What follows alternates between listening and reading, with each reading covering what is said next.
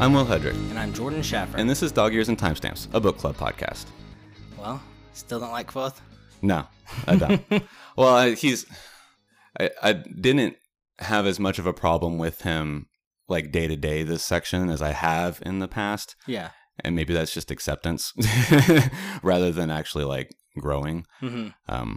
But no, I think in general, I still don't care for him as a character. Yeah. Which sucks because he's the main character.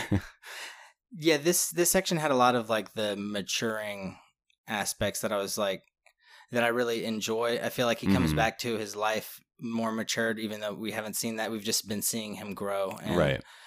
Because he's having serious experiences now. Yeah. And these are a lot of things that have been like foreshadowed from like before he was even telling the story, like how I learned to fight from the Aemir. Like we're about to get a taste of that. We just learned the Aemir are not quiet, thoughtless people that or channel the Adem. Oh, thank you. Or the Adem, or however they pronounce it. I just read it. Yeah, you're right. Yeah, so because easy to get the Aemir are like the legendary ones or whatever, right? Well, I guess they're both legendary in their own right, but the Aemir are like the fairy story one. Well, not to go off on a different thought completely, but I didn't realize the Aemir were like Felurian said that the Aemir were of the Fae. Like I didn't like that. No human. That's what she Aemir. suggests, right? Yeah. Or like you said, outright says. Mm-hmm.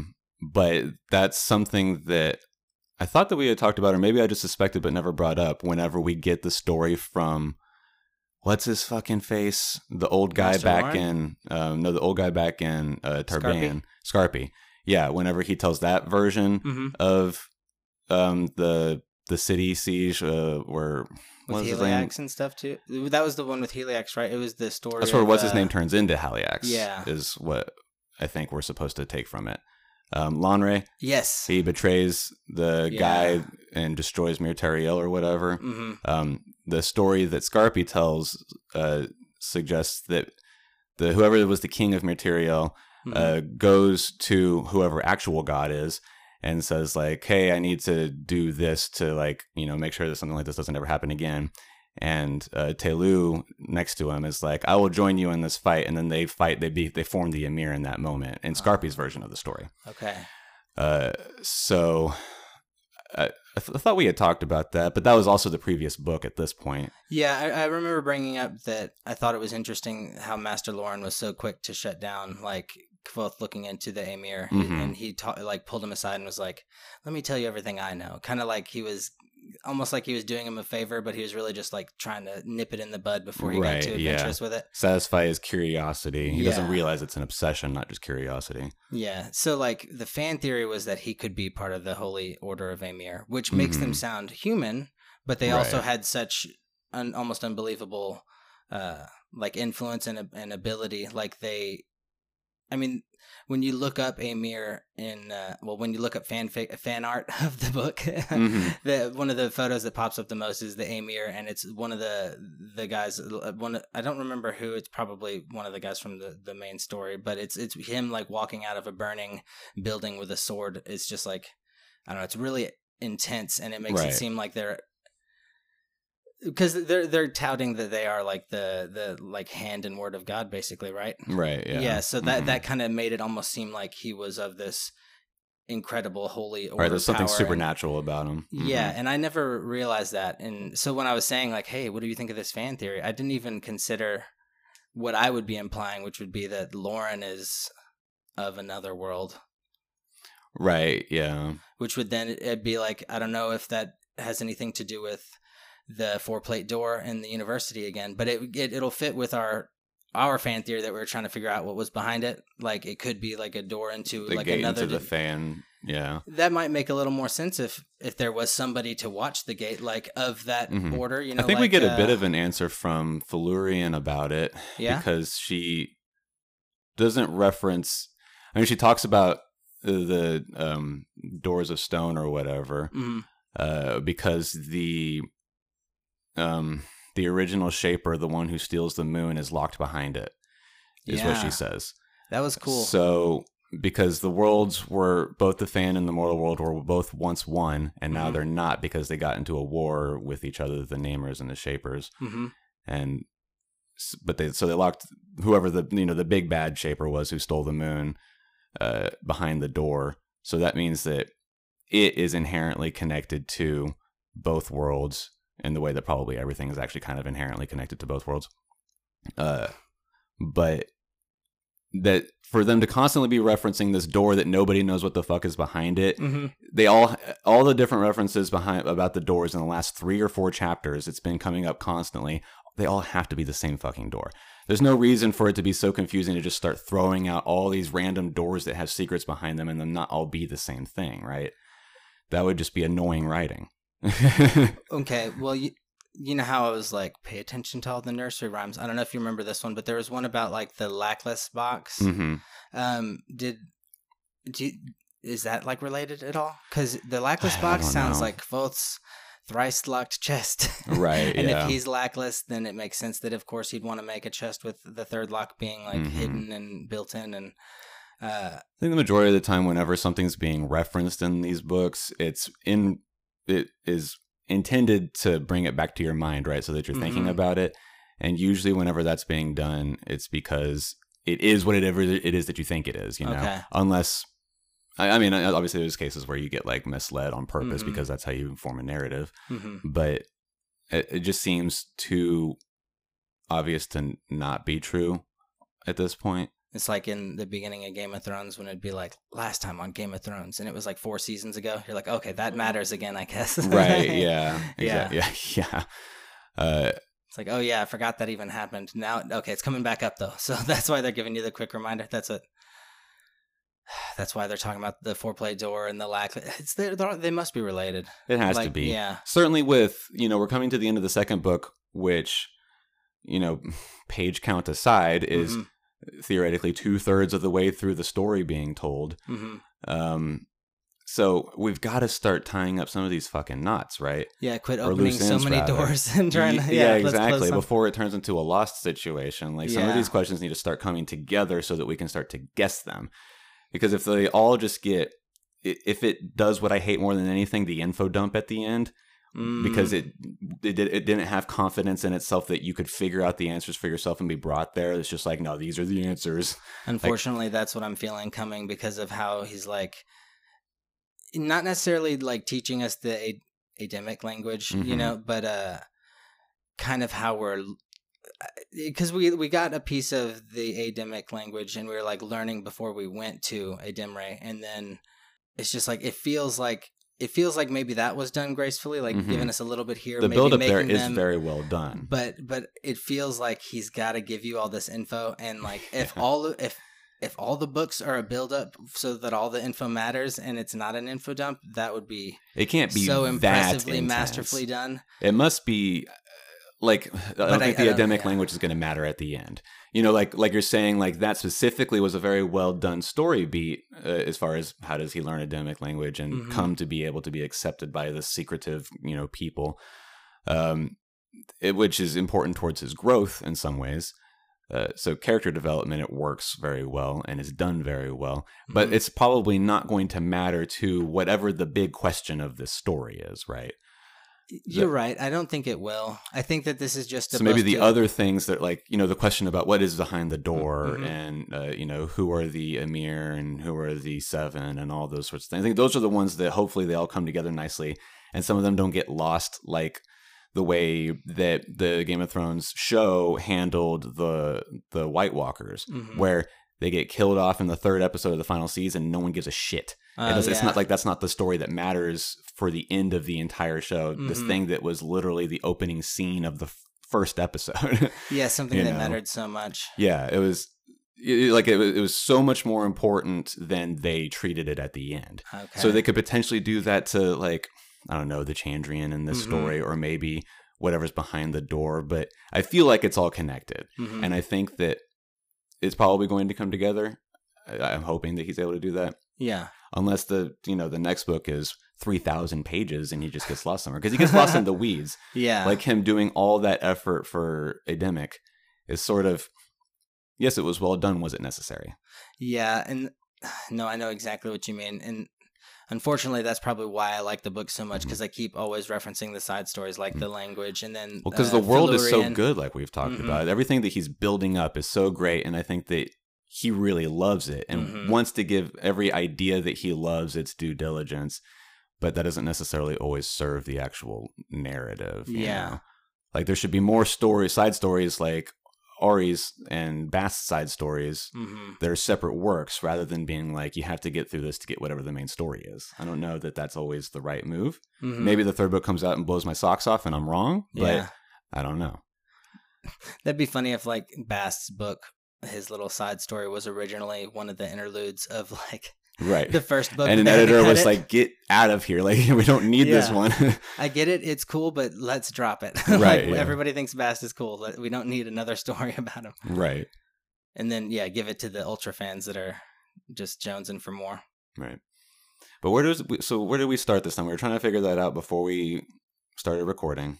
The last thing I remember... It's been 2 weeks since we last did because I've been moving, and so that's why I couldn't make it work last week, and we had to postpone. It was the fight, the big fight with him and Denna, where they like stopped being friends. That was like 2 chapters, or the chapter that we ended, because he gets his commission to go take care of the bandits, right? I think we at least got to that point before this section started.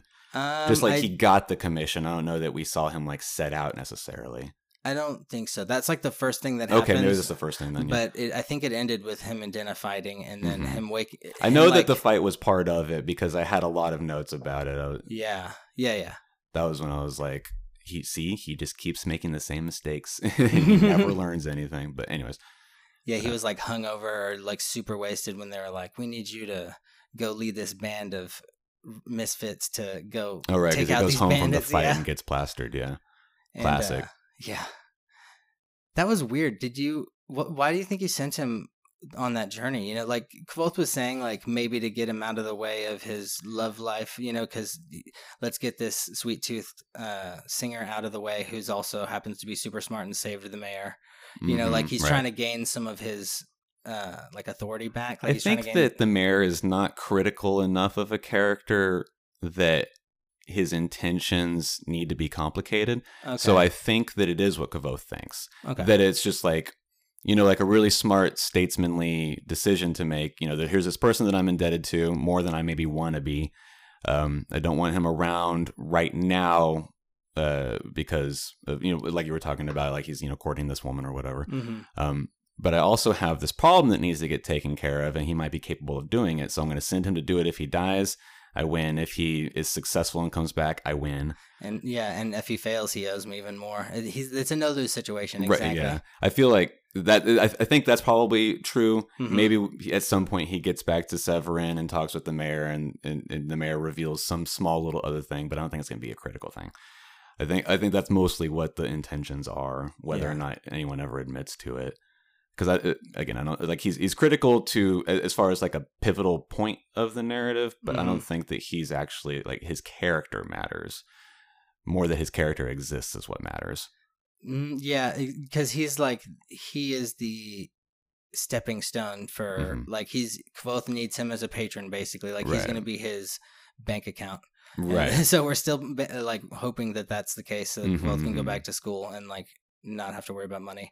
And then at least as far as this book goes, I don't think he matters much more than that. And then potentially maybe the next one, who knows? Thing, right. That has to matter because the name keeps coming up too. Right. Yeah. So for the name Lackless to come up so frequently since we've, you know, started meeting them, she also has to matter in some capacity, or just be like an additional catalyst for Kvothe's journey. Yeah. I also feel like Kvothe was getting a lot of fan mail, like not fan mail. He was getting like gossip mail from all the people around town, the gossip mongers, you know, that were when he put out that he like was looking for family stories because he was like a historian or whatever. He was getting a bunch of gossip, and he got some gossip on who were we just the Lackless, yeah, and I don't know. I feel like. Well, then we also find out that she's racist towards the Adingra. Yes. So that was also potentially, if the mayor was aware of that, that would be another good reason to be like, hey, get out of here for a while. Well, the gossip, too, was that her sister ran away with some Rue. And it's like, Kvothe's mom ran away from... That's one of the clues that's sort of like, okay, that's, you know, maybe. Is it his aunt? Mabes. He like recognizes her. Yeah, it's kind of weird that he's like, oh, she is really pretty. I mean, I guess it's not weird to think she's pretty, but like... He was hitting on her, you know, like he wasn't trying to get with her because they know that is so weird to have somebody else go do all that. I guess if you're I think back whenever it was like ideas of like, courtliness and all of that, it probably made more sense to have things happen between people rather than directly, because he's the mayor, right? He's about as good as the king. And so for him to be like approaching people directly like that might not be, very seemly. I think it was probably more common back in those times whenever there was so much decorum around everything. Yeah. And there's also, I always forget the air around royalty that, at least in this series, that I could do it if I wanted to. Not like, you know what I mean? How Kavoth was saying, is if I wanted to, I could maybe figure out how to make his medicine. When he was talking to, who was making the medicine for the mayor? I already forgot his name because he was the bad guy. Yeah, I forgot. Yeah. Anyway, he was thinking because he was playing this lordling, and he was like, I could do it if I wanted to, just like any noble could farm land or whatever. Right. So that's probably what he's thinking. He's like, it's implied that he could court her, but it's not appropriate. That's so, like, they have so many rules too. Like, they're explaining the rules of this super noble court that's very different than the rules we are accustomed to at the university and in Kvoth's life. Right. Yeah. And then now we're going out we went into the Fae, and now we're on our way to Adem. Like, I can only imagine how weird it's going to get. Like, we're going to learn. He gets excited, and I feel like I see exactly why he's a video game writer. He likes building the worlds. Yeah. And I feel like he's playing the main character like it's a game, and he's trying to do all the fun stuff and see all the places. Right, yeah. Have the full experience, you know, make the 60-hour game 120. That must be why I like it so much. I like watching people play games, and you're the gamer. Right. I was always saying you should be like a streamer. I can't talk that well. Well, I mean, I say that as we record a podcast, right. But the kind of like conversational talk that has to be happening continually during a stream is not something that I can hold up. Conversationally, I'm not very good. I rely on other people a lot for that. Yeah, you kind of chew the fat on those, huh? Mm-hmm. At least in a game, you could like read the dialogue, but that's only so potentially, much. Yeah. Well, how'd you feel about Felurian's story? I know that this was basically, I'm sure you could tell it was the side story that I was saying. The entire other book we read was. Right, yeah. It's I thought it was really interesting just because it was so different from everything that had just happened. Kavoth himself was frustrating at times during it because he was just doing the Kavoth thing where he was like, but that's impossible or whatever. And I'm like, dude, you literally are banging a fairy right now. Like, how is stuff still impossible? Not just a fairy, the like fairy god of sex. Right, yeah. And the legend. Yeah, I thought it was a little like silly how he wrote his way of like Kvoth getting out of there, because he's like, oh, how would I know? Like, he was writing a song. It was a little much for me to believe that he had that idea and was able to execute it. He was like, this is what I'm going to do it, and then did it.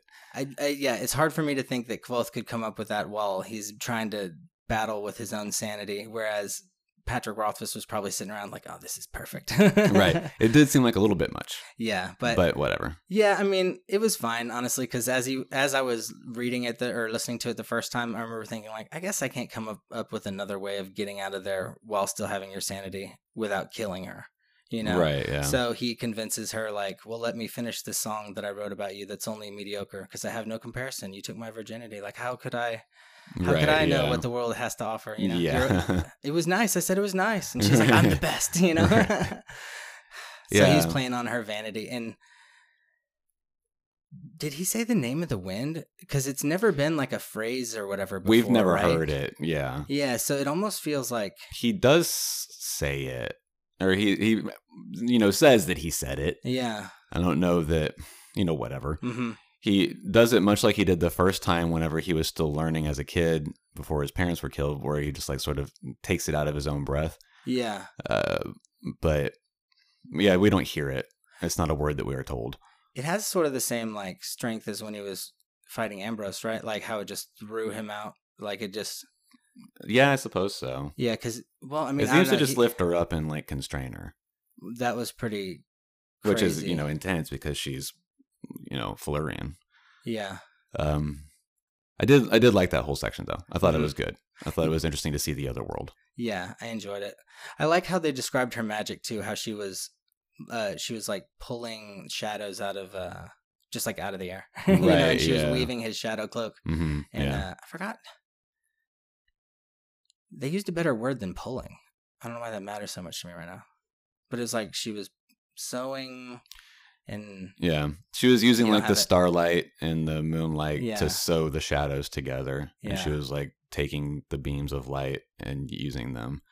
I don't remember the exact verbiage either, but that's what she was doing. No, the way you did it too, painted the same picture, because it's like she's weaving the light through the shadows that she's. It's like that's. And then, so what color do you imagine? Is it just a dark cloak that has a bunch of layers? It's a cloak of no particular color, isn't it? Isn't that how they describe it? Well, that's Taborlin the Great's cloak. No, isn't Taborlin's like the cloak of many colors or something like that? Taborlin has the cloak of no particular color. Kvothe has the shadow cloak. Oh, okay.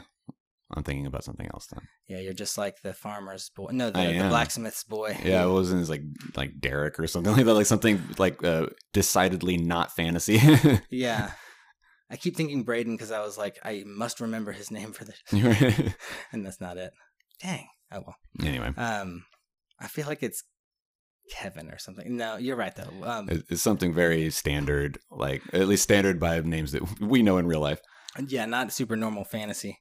Okay, well, here, I'm going to give you one of my notes. I thought it was really interesting how when Kvothe first started learning Ademic, how it's like a language that eventually he learned based on cadence. Like a lot of the words sound the exact same, but the way you say them, it changes the meaning entirely. Right. And I was thinking for such a like technical, and the way he describes it too is like melodic, it's the cadence. And then for them to be so weird about music and like, it's basically like running around naked and having sex with everyone. Like they see playing music for like a crowd of people as being a whore, and because you're like, I guess because it's more personal to them. Yeah, like nobody plays music is so rare, and we're not used to that in our society where music is all over the place. I can't even imagine where you would be going most of your life with probably not hearing any music except for the sound of the wind. No, like like the sounds in nature. I guess you could argue as music, but like, it's so hard for me to understand like what that would be like and the emotions that go through you when you hear it for the first time, because music is like everybody understands that language. Yeah, they say it's a universal language, right? Yeah. So I don't know, and it's super interesting that their language, it sounds like their language is very musical, but they are so upset by music. I don't know. It's just an interesting concept. And I like how I feel like he challenges himself with certain ideas. He's like, let's do something weird, like make a new language where nobody is allowed to make they're not allowed to make eye contact. Right. So all the instinctual facial gestures you make, you have to then make with your hands, and it's more focused. And it's like the way they argue it off is that it's civilized. It's not like, it doesn't matter if it's easier. I mean, easier isn't civilized. Civilized is like deliberate, So. Yeah, the whole Ademic stuff is, obviously he could have pulled inspiration from something else, but the thing that I jumped to first, just because it's something that I'm more familiar with, is that there's a lot of like Japanese sentimentality in the way that the Ademic do things, in the way that they don't show emotions openly, and the way that they are very careful with the words that they use, and that the same statement can mean a dozen different things at the same time. And part of the communication is about being able to interpret what somebody else is saying rather than it just being plain and simple like we commonly use. Wow. And then I mean, just like it's stuff like that. There's probably other things in there. I'm sure, as most things happen whenever you create something for a story, you grab from multiple sources, but that's what jumps out at me first. That's cool. As far as being able to relate it to something else that I'm also aware of.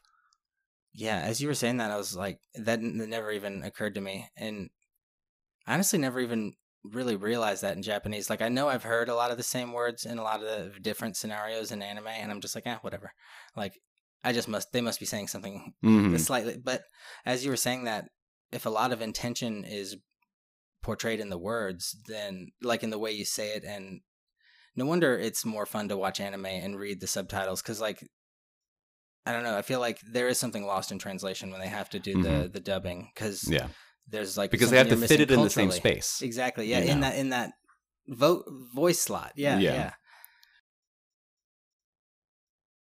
That's so interesting. So you like the Ademic or the Adem, right? You want to be one? It's interesting. I'm excited to see more of it because that's obviously where we leave off in this section of reading. Mm-hmm. So I'm excited. Tempe was always really interesting, I thought, just because he was so different from everybody around him. Mm-hmm. And generally speaking, I like the more quiet character in a story. So I am excited to see more of whatever is coming next in this immediate next section because of that. I think that it'll be interesting because this is something that's so outside of Kvothes' wheelhouse. Everything that he's trying to learn from Tempe and the society that he's doing it in and all of that, it's so far out of his wheelhouse that he's not going to be super great at it, and he's going to be constantly being humbled by it, and that could hopefully only be good for him as a character, and maybe I'll start to like him more. Yeah. I think when he goes back to the university and he's kind of grown up a little bit and matured. I mean, Patrick Rothfuss as a person, I feel like matured in those years between the book and... Oh, sure. And so, I don't know, maybe I'm just like projecting a lot onto it like as I'm reading, but it feels like he's grown a lot and we're going through the growth period, so I'm sad that you haven't liked him yet, but hopefully... That would be a bummer if like I make you read this whole series and you're like, I didn't like the main character. All the side stuff was fun. I just wish there was a different vehicle to get there. Right. It's like, no. That's certainly where I'm at right now. Oh, no. But it's not a problem. No, I get it. Yeah. It's, I think I might have said it fairly early on. I'll probably end this thinking like, that was good. I enjoyed it. I'm glad to have read it. Mm-hmm. I'm not going to read it again. Yeah. Which is also not terribly uncommon. I don't read every single book that I like more than once. Mm-hmm. There's really only like a small handful of books that I've read multiple times. But I definitely can't understand why I would read this again, unless the third book comes out in 25 years and I need a refresher. You know? Yeah, hopefully not. How do you imagine Tempe? I go back and forth. And I think it's because I didn't pay enough attention to the description of the party whenever they were first brought. Because, it's like, we got these new people, let's describe them. I don't know if I just didn't pay attention to it or if, I don't know, maybe it was like late at night or I was distracted at work or something, right? Who knows?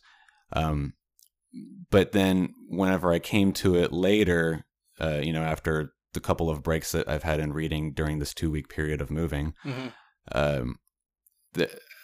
I initially just think of like a darker toned skin, like somebody who's outside all the time, Mm-hmm. I know that he's not bald, but I think he's bald. That's so Even funny. though it's multiple times he's described as having sandy colored hair. Yeah. Which means that his skin might be a lighter tone than I think as well because of his hair color. So I know that the one that like just got pushed into my brain by myself because I forgot what the description was is wrong, but I can't help but think of it whenever I imagine him doing his actions.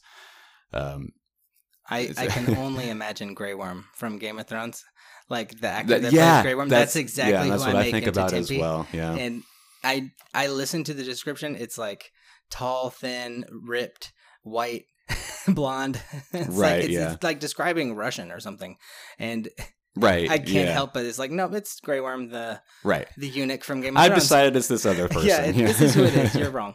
I don't know why I did that, but whatever. Yeah. I think the reason they described it that way, too, is just so that he could have such a contrast to the way Sim was. It's like, because he describes him as being a lot like Simon, but only in appearance. Yeah. Not in demeanor at all. Yeah.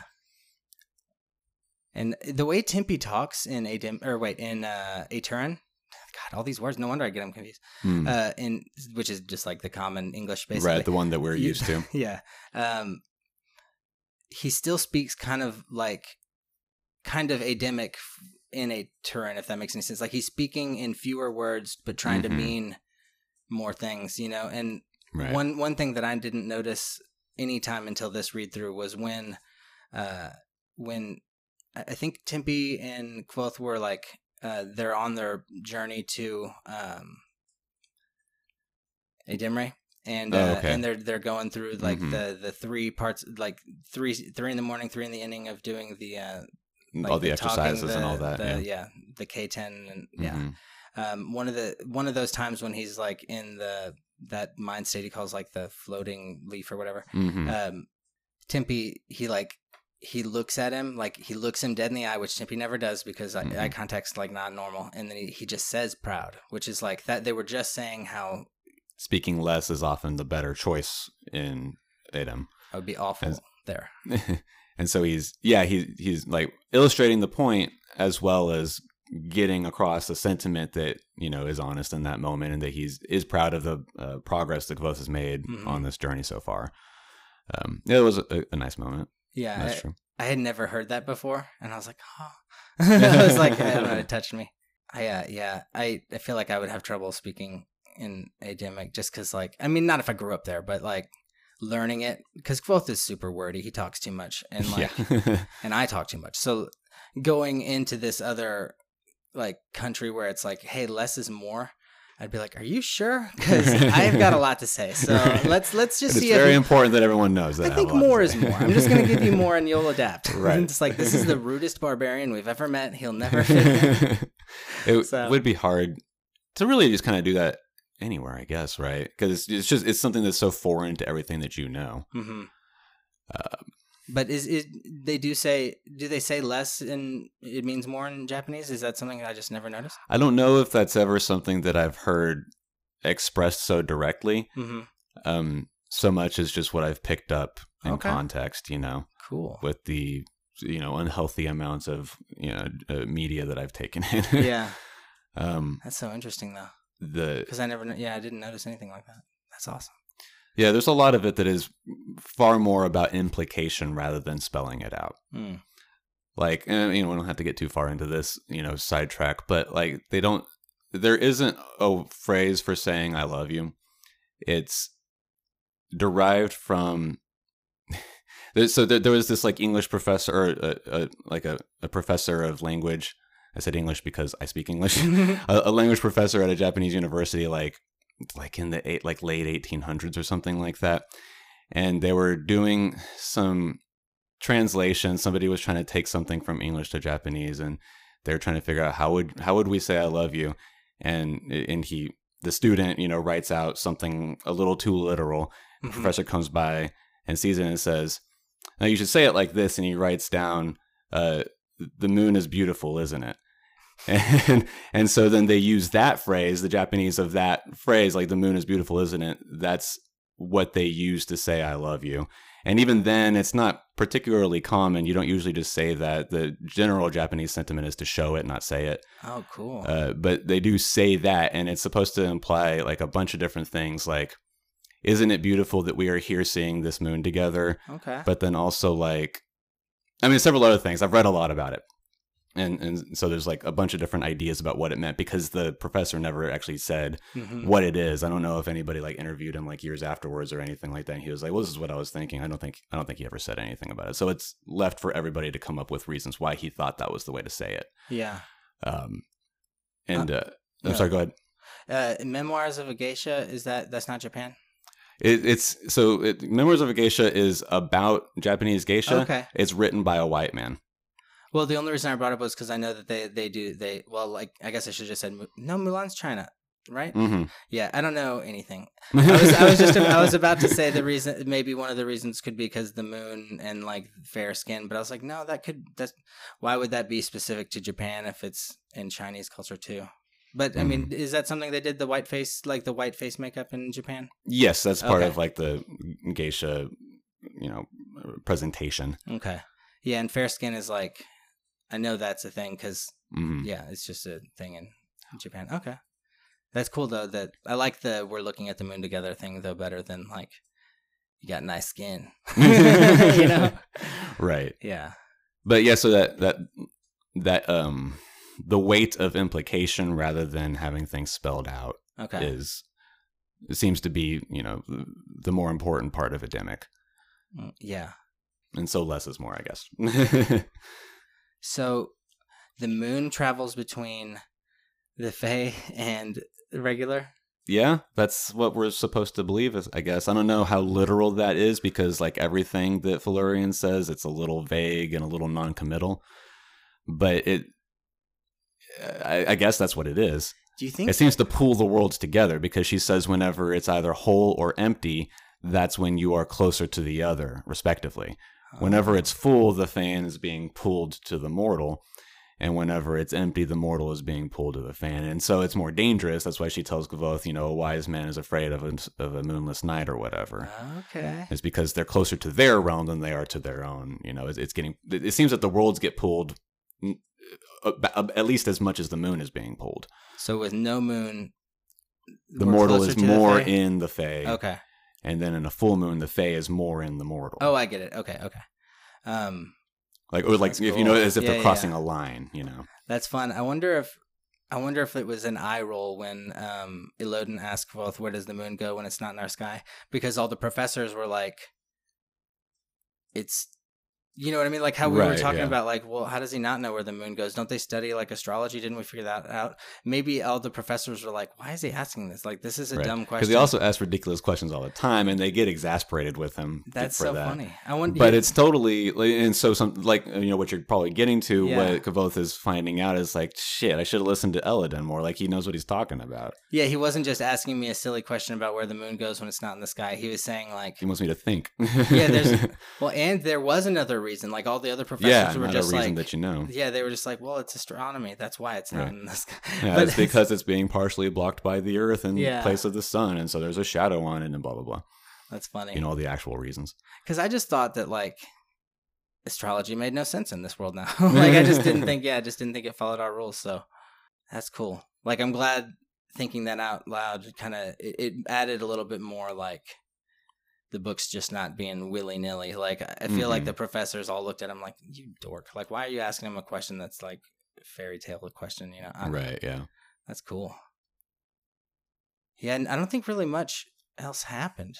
The Cathay. You haven't told me about your problems with the Cathay. Yeah, and we can get to that. But as far as like what else happens, just to remember, and maybe it'll make you think of something. But they deal with the bandits. Yeah, I actually just read that. I was like, oh yeah, the bandit fight. That was a big deal. That's like a third of this section is them finding the bandits, and it's kind of repetitive and boring and annoying.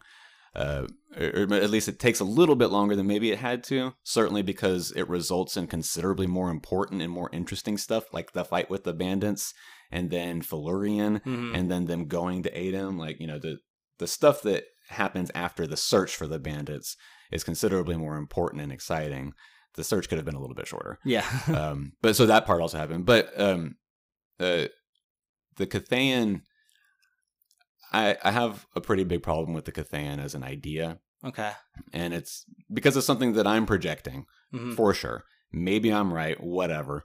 The Cathayan only exists to be evil, right? It's pure malice, is something that Bast tells us. And so its whole thing is that it just tells people stuff that they don't want to know about, but it's true because it's an all-knowing, all-seeing being or whatever, and that's just given to be as a true fact. So we have to believe it. The secrets that it tells Kvothe are secrets that are like, in my opinion, something that Patrick Rothfuss thinks about himself. And it's part of why I don't like his relationship with Denna. Okay, yeah. Because I think that it's just gross and toxic and terrible on both sides. And like if Patrick Rothfuss has been through that himself, that's terrible. I know what that's like, and I don't want anybody to have to do that. But to make that so prominent in your story is a little overstepping, in my personal opinion. Yeah. To my own tastes. Somebody might take something more from it than I do, which is totally fair. But so then what the Cathayan, all that being said, represents to me is he's talking about how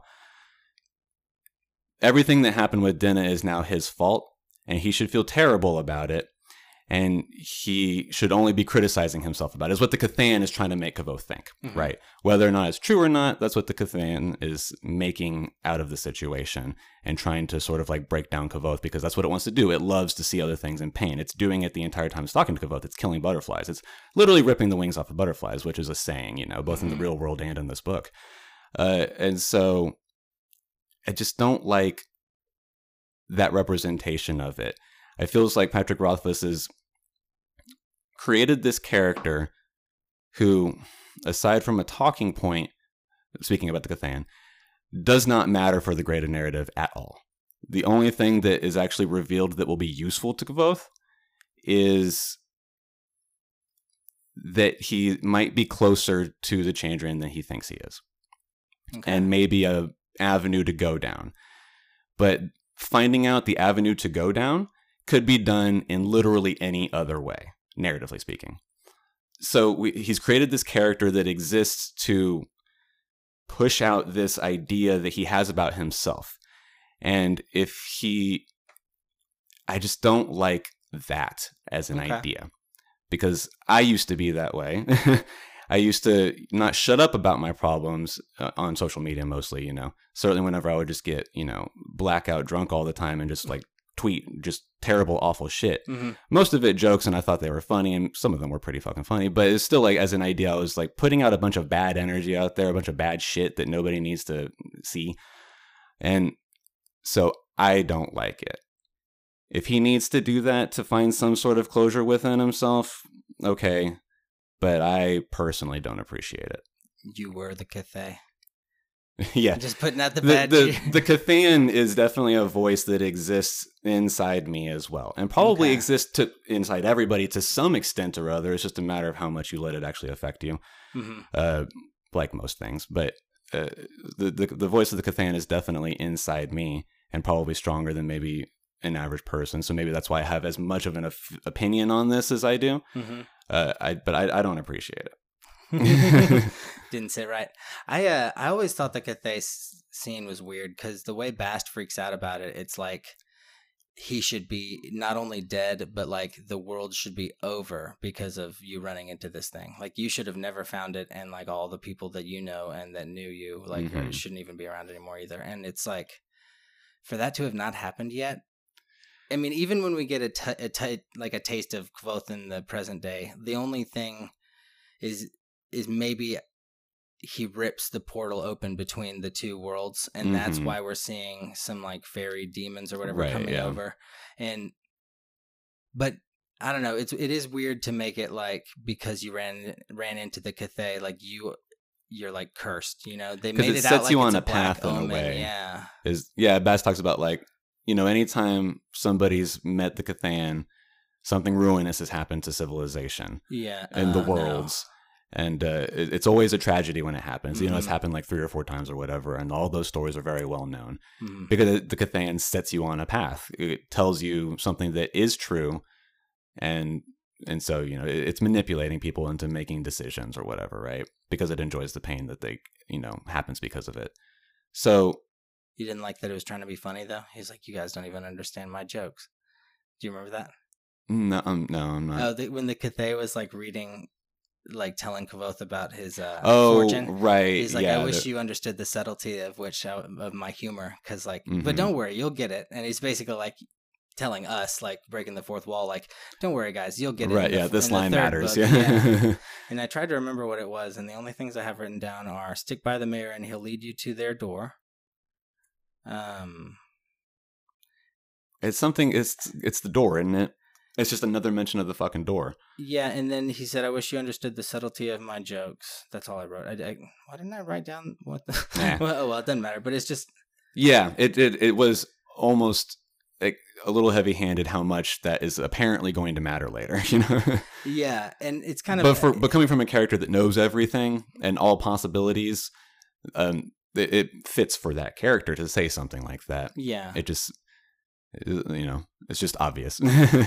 Yeah, and like you were saying, for this character to be created for like, it already sounds like it was created for a weird reason. It is another one of those times that it's like, all right, this is kind of a just like in your face plot point. Like this happens, look for this. It's kind of just, it's like, I don't know. It feels like forced, and like I couldn't think of another way. So let's have a fairy tree that's cursed to tell you that's the case. It would be interesting to know what he has to say about it. And maybe he has said something about it.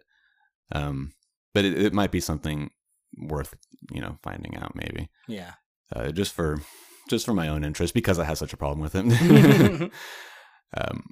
But so that's, that was what I was talking about earlier when I said I had such a problem with it before we were recording. Gotcha. No, I totally get that. It's a weird character for him to have so much like projection onto. I see what you're saying. It's like he was trying to like expel something and just like had to do it, but this is more supposition on my part, but couldn't figure out a good way to do it, and so this is what we got. Yeah.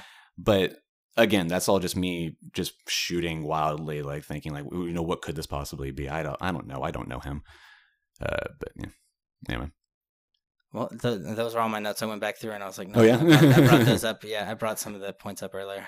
So yeah, I don't think that I have really too much else. I know that I have thoughts on things. It's just hard to kind of remember them specifically, Yeah, it's a weird. All I can say is this book is going at such a weird pace that it doesn't make sense that it's the second book in the series, because it doesn't seem like it feels like this is just like really cool information, but I don't see like the typical story chart, where like where you have I don't know, you meet the characters, rising action, climate, you have the problem, you solve it, and then there's the resolution at the end. Like, I don't know if I'm going to see that it doesn't feel like we're going to see the end. Like, there is no bigger thing in this series, in this really particular book, because all the big things that we've learned maybe in this book have to wait for the next book, because they're like finale type things. Right. So it's, something that I've said almost every single time that we've talked about it is, at this point now, we're